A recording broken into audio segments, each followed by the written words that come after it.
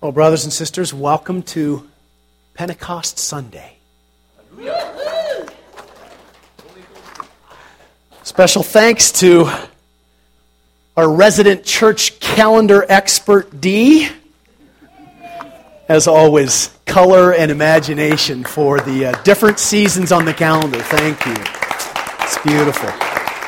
Day that marks in the life of the church the coming of the Spirit of God into the lives of His people like never before. Acts 2, you're probably familiar with the account, says, "Suddenly a sound like the blowing of a violent wind." Violent wind, think storm, stirring things up, changing things. It came from heaven, and it filled the house where they were sitting. They saw what seemed to be tongues of fire that separated and came to rest on each of them. All of them were filled with the Holy Spirit, began to speak in other tongues as the Spirit enabled them. Garrison Keillor, great storyteller that he is, sums up that event in these words: "The flames lit on their little heads, and bravely and dangerously went they onward." Now, I don't know about the flames lighting on their little heads. Scripture does say that separated and came to rest on each of them, but for sure, Keillor is right about them moving onward bravely, because life as they had known it up to that point changed. In fact, it became for them increasingly dangerous as they lived out their commitment to Jesus as Lord in a culture and in a political climate that was not terribly keen on the idea of Jesus being Lord, but it was the presence of the Spirit of God that empowered them and made them more courageous than they had ever been. And the rest of Acts records for us their bold and courageous living. It is remarkable. And it is, I think it is oftentimes that idea of courageous living that can be lost on us. Okay, I'll say it'll be lost on me, and you can share it if you want. A willingness to live in obedience to God that takes courage and boldness because it makes being like Jesus our number one priority. And automatically that's a problem because, as we know from the Gospels, Jesus was loved by some and hated by others. And I think that quite often, the presence of the Holy Spirit in our lives is more of a theological truth that we embrace, that we know, that we understand. But I don't know if the presence of the Spirit of God in our lives to empower us to live like Jesus versus just living like nice folks, living like Jesus, I'm not sure that I or that maybe we understand it as a necessity for living out the life that Jesus calls us to live. Absolutely necessary. We can't live it apart from the power of the Spirit in our lives. Right. Sin nature, as you know, I've told you this before, is best explained, I think, in one word, and that's called self. The sin nature is expressed in concern for self, desire for the stuff of my life, for be it reputation or power or prestige or wealth, essentially anything that is going to make my life better and more comfortable, to make me more noticed, to make me more popular, to make me more well thought of. That is the essence of the sin nature. You ever notice that the word sin has the word I right in the middle of it? It's a great visual. We live for ourselves. Naturally, we live for ourselves. And we make life about us. And there is a tendency that even after we have made the commitment to Jesus, we continue to make life about us, and we continue to live for ourselves. And what we have done is we've simply taken Jesus and we've added him to the plethora of activities and commitments that we have in our lives. Nothing could be further from the truth of understanding what it means to be surrendered to Jesus as Lord and filled with the power of God's Spirit in our lives. It is not that Jesus just becomes another part of my busy life. Jesus becomes my life. And all that he calls me to becomes my passion. And so, we can, and you know how this is. We live there. We make relationships about us. We make our marriages about us. We even make church about us. Questions like, is it meeting my needs? Is it what I think the church should be? We even make salvation about us. It's what Jesus can do for us. And, quite honestly, I sometimes get a bit frustrated when he doesn't do what I think that he should do. Or he doesn't come through in the way that I think that he ought to come through. Can you relate to that? We are the problem, folks. It is us. And it's only the power of the Spirit that gives us the ability to change that. Praise be to God for Pentecost and the power of the Spirit that came in a new way, and for the opportunity to be reminded of that every year. At least once a year, we need to remember who it is that we're living for and who empowers us to live that life. If we understand Jesus as Savior, and we have a pretty good understanding, I think, of needing to be saved. That's what a Savior does. He saves us from the sin of rebellion against God.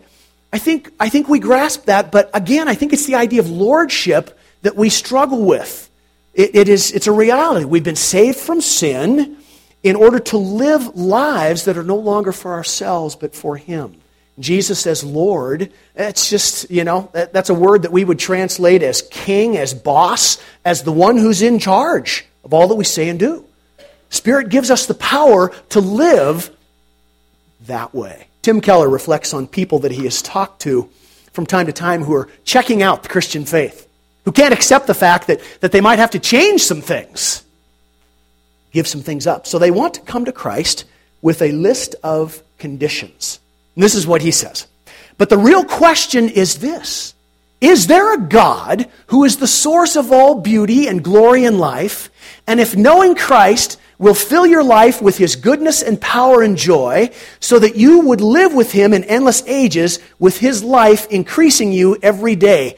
Is that so? Keller says, if that's true, then you wouldn't say things like, you mean I have to give up? Fill in the blank. Let's say you have a friend who is dying of some terrible disease. And so you take him to the doctor. And the doctor says, I have a remedy for you. If you just follow my advice, you will be healed and you will live a long and fruitful life. But there's only one problem. While you're taking my remedy, you can't eat chocolate. Now, what if your friend turned to you and said, forget it. No chocolate? What's the use of living? I'll follow the doctor's remedy, but I will also keep eating chocolate. Keller says, if Christ is really God, then all the conditions are gone. To know Jesus Christ is to say, Lord, anywhere that your will touches my life, anywhere that your word speaks, I will say, Lord, I will obey. That's what the Spirit lives in us for, to give us the power to obey. Keller says there are no conditions anymore. If He's really God, He can't just be a supplement. We have to come to Him and say, okay, Lord, I am willing to let you start a complete reordering of my life. And that complete reordering of our lives, I believe, has to include a dogmatic belief in the sufficiency of who God is for us as our Father. The sufficiency of who He is to meet every need that we have. The Apostle Paul told the Philippian believers, you know these words, my God will meet all of your needs according to His riches in Christ Jesus. His glorious riches in Christ Jesus. We can say those words, But I think it takes the Spirit's presence and power in us to live it out. And I think that there's a crucial question that every child of God must come to grips with. And it has to do with God's goodness and His sufficiency for us. Do I really believe that He's a good God? Do I really believe that He's a father to me, as the Scripture teaches, and that He will take care of me even when circumstances are difficult? Do I believe that? Is He enough? So we're going to come back to that question at the end, is He enough, after we have read our text this morning. We're picking up again in 1 Peter chapter 3. You remember last week we looked more closely at exhortations to wives and husbands. Remember, Peter was writing to believers that were living in a patriarchal society. The Roman culture believed that the order of the household was the foundation for order in the empire. And the household order was clearly the husband as ruler, the wife as support at best, children and slaves. And oftentimes children were like more slaves in the household. And Rome, remember, was increasingly suspicious of these people who were known as followers of Jesus, Christians, those who were in the way, capital W. The concern was that they were subversive because they spoke of allegiance to a different king than Caesar. And they spoke of a kingdom other than the Roman Empire. It's important to remember that when we read those words that deal with household order in Christian homes. Peter was not, nor were any of the New Testament writers, interested in an overthrow of the Roman Empire. He was passionate about making the good news of Jesus known far and wide to as many people who could hear it in any way that was possible. And the nature of the gospel is such that it is not advanced with force. The gospel is advanced with gentleness and meekness and humility that flows from changed lives. Make sense? That's why we must see that everything that Peter writes, and we've said this several times, through the lens of witness for Jesus. Everything that he's saying has to do with witness, getting the word out, making Jesus known. It is all about that. So last week, when we looked more closely at Peter and the exhortation that he had for husbands and wives, we understood him using the word submission. Wives, submit to your husbands as unto the Lord. A different model in the Christian home, and yet a pattern that was familiar in the Roman Empire. He wanted husbands and wives to live within the structure of society in a way that demonstrates the beauty of Christ to all who observe their lives. Husbands, treat your wives with respect. Consider them co-heirs with you in the gracious gift of life that God has given to you. That is radical stuff within a pattern that is very familiar to the people of Rome. And that's the way the gospel works. It transforms the norm and makes it something supernatural. The same was true. We saw his exhortation to slaves, as well as to all the believers in the attitudes that they had and their actions towards those who were in authority. Remember, it's all about witness. It's all about making the gospel known. And remember, too, that there's an important theme that runs all through Peter, and that is your soul is secure. Peter never says it, but it's almost inferred. Who cares what happens to the body? Your soul is secure. Because of his emphasis and his understanding upon the suffering, the persecution that is growing day by day. Remember, this letter was written right during the time of Nero, probably within a year or two of when the fire of Rome happened and Nero blamed it on the Christians. Peter is wanting them to know, yeah, this is the life we live, but this is just a hiccup compared to eternity. As the people of God, your souls are secure. Okay? All right, let's stand and we'll continue reading in 1 Peter chapter 3. Here we go. Finally, all of you Be like-minded. Be sympathetic. Love one another. Be compassionate and humble. Do not repay evil with evil or insult with insult. On the contrary, repay evil with blessing, because to this you were called, so that you may inherit a blessing. For whoever among you would love life and see good days must keep your tongue from evil and your lips from deceitful speech. Turn from evil and do good. Seek peace and pursue it. For the eyes of the Lord are on the righteous, and His ears are attentive to their prayer. But the face of the Lord is against those who do evil. My brothers and sisters, this is the word of the Lord. Go ahead and be seated.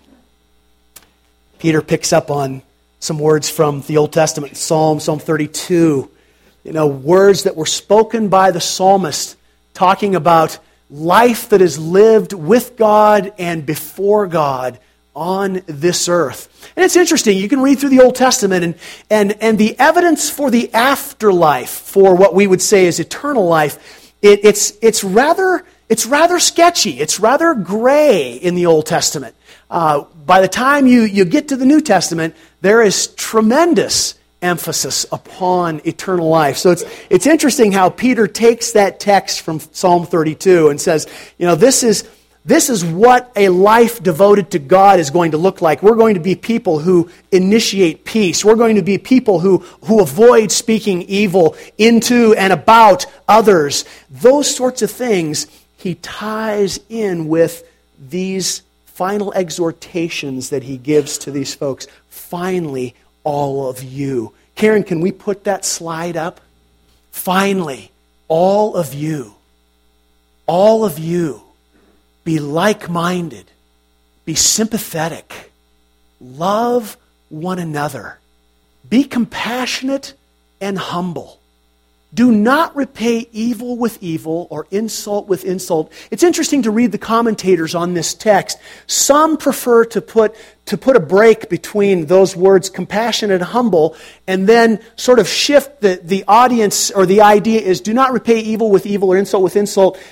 Peter is now kind of thinking in terms of those who are outside of the community of believers. That may be true. But I think it is also true that as God's people, obviously being like-minded, being sympathetic, loving one another, being compassionate and humble towards one another, those sorts of attitudes, I think, are undergirded by the idea of not repaying evil with evil or insult with insult, whatever that may look like, even within the body of Christ. What do you think? Yeah. Why is it necessary for Peter to give these kinds of behavioral exhortations to believers? See what your neighbor thinks of that. Why is it necessary for Peter to give these kinds? Yeah, and you're thinking, well, that's pretty obvious. Good. Talk about the obvious. Just for a couple minutes. Why is it necessary? Okay, we ready? What do you think? Somebody want to comment? Why do you think it was necessary for Peter to give these exhortations? Okay. Amen to that, brother. Good. Instruction. Yeah. Ferris, what do you think? Okay, good. Yeah, I like that. The internal and the external, I think, are both going on here. Yes, yeah. And sometimes that's just such a bummer, isn't it? Yeah. Man, I want to react under the law versus under grace. Good. Say more. Absolutely. Pentecost Sunday. That's what the Spirit came to do. To empower people to be like Jesus. It's such a description of Christ. Those activities are not things that we do in our natural selves. Okay, they're not things I easily do in my natural selves. I'll quit putting my sins on you guys. Because we are not by nature people who are like-minded.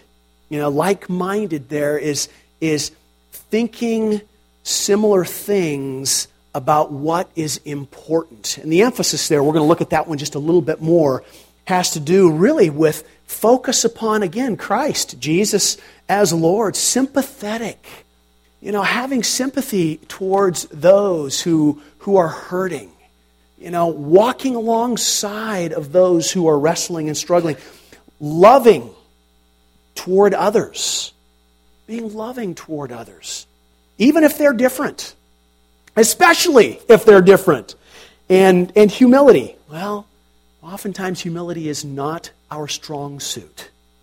Because we have something in us that we want to be noticed. We want to be important. We want to be thought well of. And I think generally speaking, these descriptions do not characterize the way that humans act toward one another, generally speaking. It certainly was not how the Roman citizens behaved. Certainly not how their attitudes were demonstrated or characterized towards their slaves. Certainly not the way that the men of Rome thought or acted towards their wives, and vice versa, where the wife had the opportunity to stand up. Certainly not attitudes that they had towards their children. And again, remember, as I keep saying, this is missional language. This is evangelistic language. This is how do we make Jesus known. Peter is interested in the gospel being proclaimed through the way in which the people of God spoke and behaved toward one another. You remember his language about being residents or aliens and strangers in this world in which we live. And really the key words in this text, can we put that back, Karen? Easy enough? Yeah. I'm sorry, the question with, finally, all of you. All of you. Those are three very telling words. All of you. Because he is speaking to a very mixed group. Congregation that we know had both Jews and Gentiles. A lot of animosity there. A lot of history. A lot of ugly history. Speaking to slaves and masters. Men who were the ruling gender. Women who were traditionally subjugated to a role that often was to be a demonstration of the husband's wealth and position. And then you add to that mix all of the economic differences that cut across all that social strata. This was quite a mix of people. And Peter says, all of you,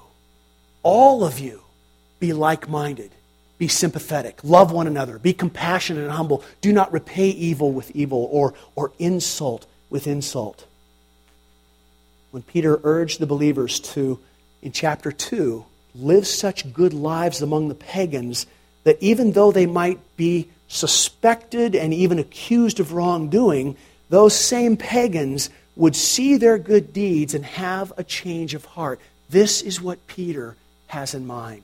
When they have opportunity to observe your interactions together, as well as the actions that you display towards others who are different from you, who are higher in authority from you, or lower in authority from you, who are richer or poorer, this is what Peter has in mind.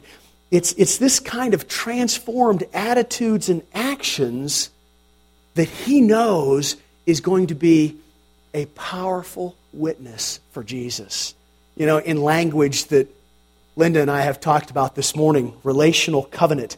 This is kind of Peter's relational covenant for the congregation in Rome. Live in this way.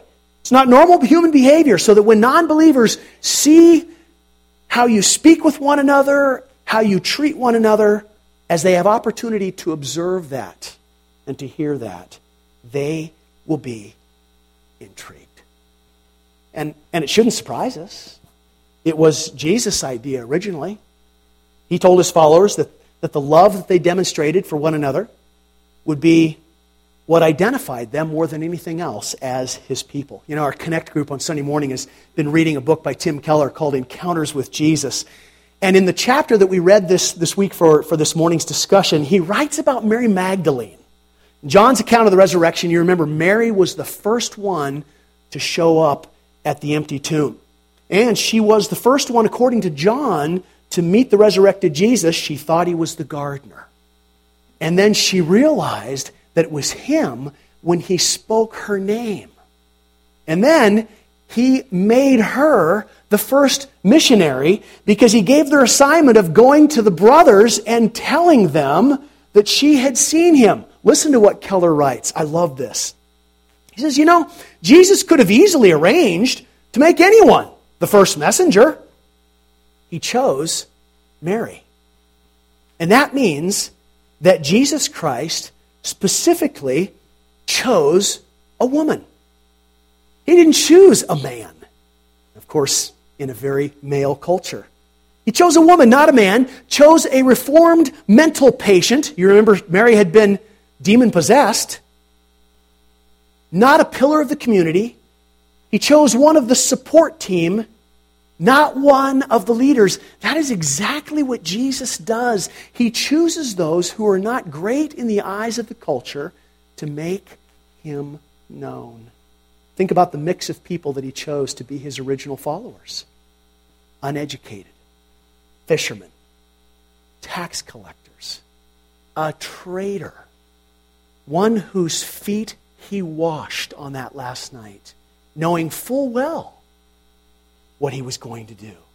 He chose them knowing that what could impress the world, and I say could, it's not automatic, what could impress the world with the truth of who he was not just their verbal witness, which of course they were given responsibility to do, but the quality of life that they lived together. The idea is that people look at the way God's people act, treat one another, talk about one another and to one another, and they see something that is really different. So the question for us is, how do we live in obedience to the same exhortations that Peter gave to the believers who received this letter? Because like them, we face difficulties, and there's persecution that seems to be increasing for us related to our faith. So how do we live in harmony with one another so that as the persecution becomes greater, there is greater witness to those outside of the community of believers? I think it really has to do with taking to heart what I mentioned earlier, the truth of God's goodness and his sufficiency. Do you really believe that he is a good God? Do I believe that he is a father to me and that he is taking care of me, even when circumstances are difficult? Is he enough? Am I satisfied, in the words of Peter, that my soul is secure no matter what may be going on in this world that affects my physical comfort? And that, my friends, is the work of the Holy Spirit. It is the Spirit of God who gives us the ability to do that. Do we want that? Is it important enough to us to be that kind of witness for the one whom we say is our Lord? It will change the way that I see other people. It will change the way that I respond to other people. The power of the Spirit of God living in us gives us the ability to believe that our Father is sufficient and that we do not need others to provide anything that we are lacking. It's about expectations. I think expectations and what we bring to the fellowship, if you will, can often cause us trouble. I think that's why Peter gives these exhortations to believers, because we can battle them in every breath that we take. The key to understanding what Peter is saying is that first phrase, to be like-minded. It's a similar phrase that Paul uses when he writes to the Philippians. Philippians chapter 2, you may remember, in the context of the unity of believers, he writes to them and tells them, be like-minded. And then he clarifies for them, like-minded, remember, is thinking about the same thing. It's an issue of importance. It's an issue of focus. Be like-minded. Have the same attitude that Jesus had. Have the same attitude that Jesus had. And then he goes on to outline that for us. You have a chance, read Philippians chapter 2, the first 11 verses. He spells out Jesus coming to earth to serve broken humanity and die as a sacrifice for sin. Live in harmony as God's people Think like Jesus and let his attitude control your actions. Paul wrote to the Philippians, and in that second chapter, basically was saying, Jesus didn't leave the glories of heaven kicking and screaming. He came willingly, and he came willingly because he was confident in who he was as the Son of God. And his point to the Philippians and to us is this, and I think Peter is driving home the same point. We are not to go through life kicking and screaming and having expectations of others. My expectations get me into trouble. I don't know if you can relate to this. But we, like Jesus, can have confidence that we're always in the care of our Heavenly Father.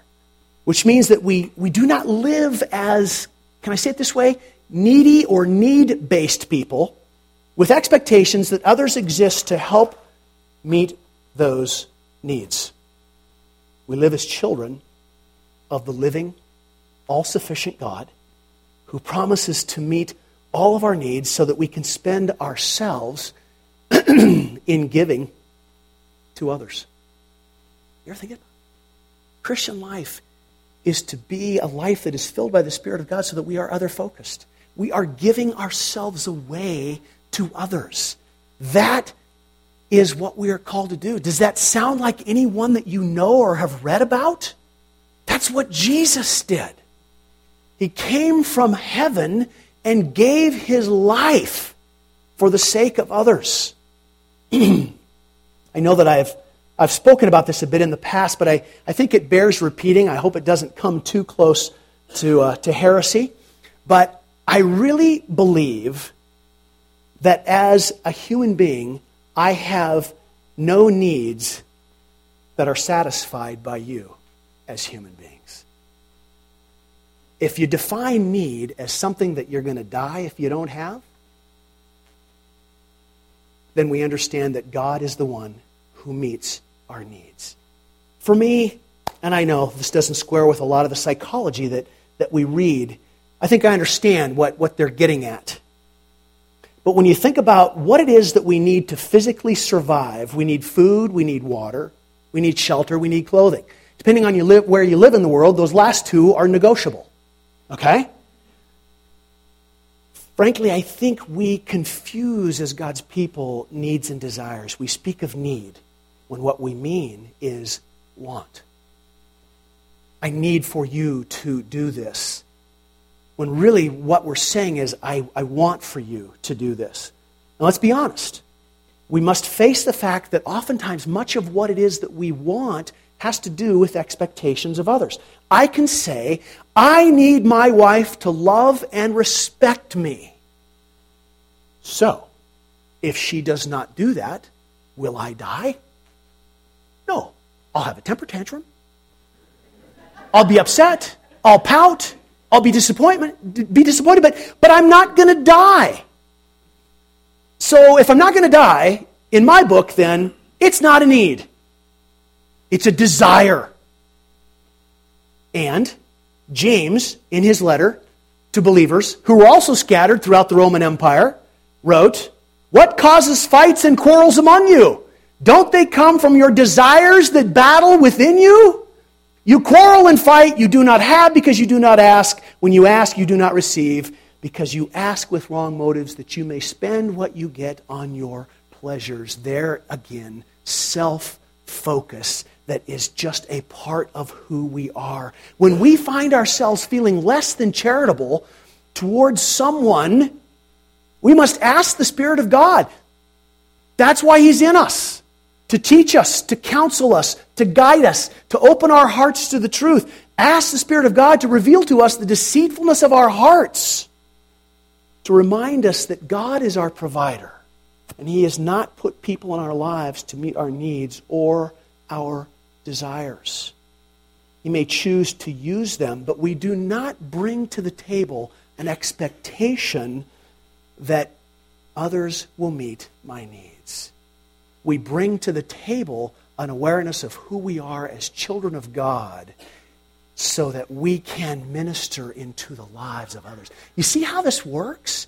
If everyone is thinking that way, then Everyone is going to be satisfied because we are going to be serving one another. I'm going to do a wedding this afternoon, and I'm going to tell this couple that they will never be more like Jesus. Both of them love the Lord Jesus, and they've made Him the Lord of their lives. I'm going to tell them, you'll never be more like Jesus than when you serve one another. I tell every Christian couple that when I marry them, because I really believe it. You know, we can say and do a lot of things and say that we're like Jesus, but Jesus gave His life to serve, gave His life as a sacrifice, and we will never be more like Him than when we are sacrificing for the sake of others, and we're doing it based on our awareness and our confidence in who God is and who He has made us as His children. I truly believe that is the key to victorious living in Christ, to powerful witness for Christ in our lives and through our lives. So praise team, come on up and prepare to lead us as we respond this morning. My brothers and sisters, it goes without saying, but I'll say it anyway. Brothers and sisters, we have not been saved from ourselves so that we can go around and having our needs met by others. God has saved us and is sufficient for all that we need. It is ridiculous to think of others as those who can meet our needs. We have been saved, our souls are secure, so that we can live life in this body, giving ourselves away for the sake of others. It's the hardest thing in the world. Everything in us cries out against that, depending on the circumstance, depending on the person, depending on the situation. Everything in us cries out, I want to be recognized. I want to be important. I want to be special. And if we're really listening to the Spirit of God, He will remind us, you are special enough that the Son of God died for your life so that your soul can be secure as a child of God. Now get over yourself and get busy. Amen. Amen.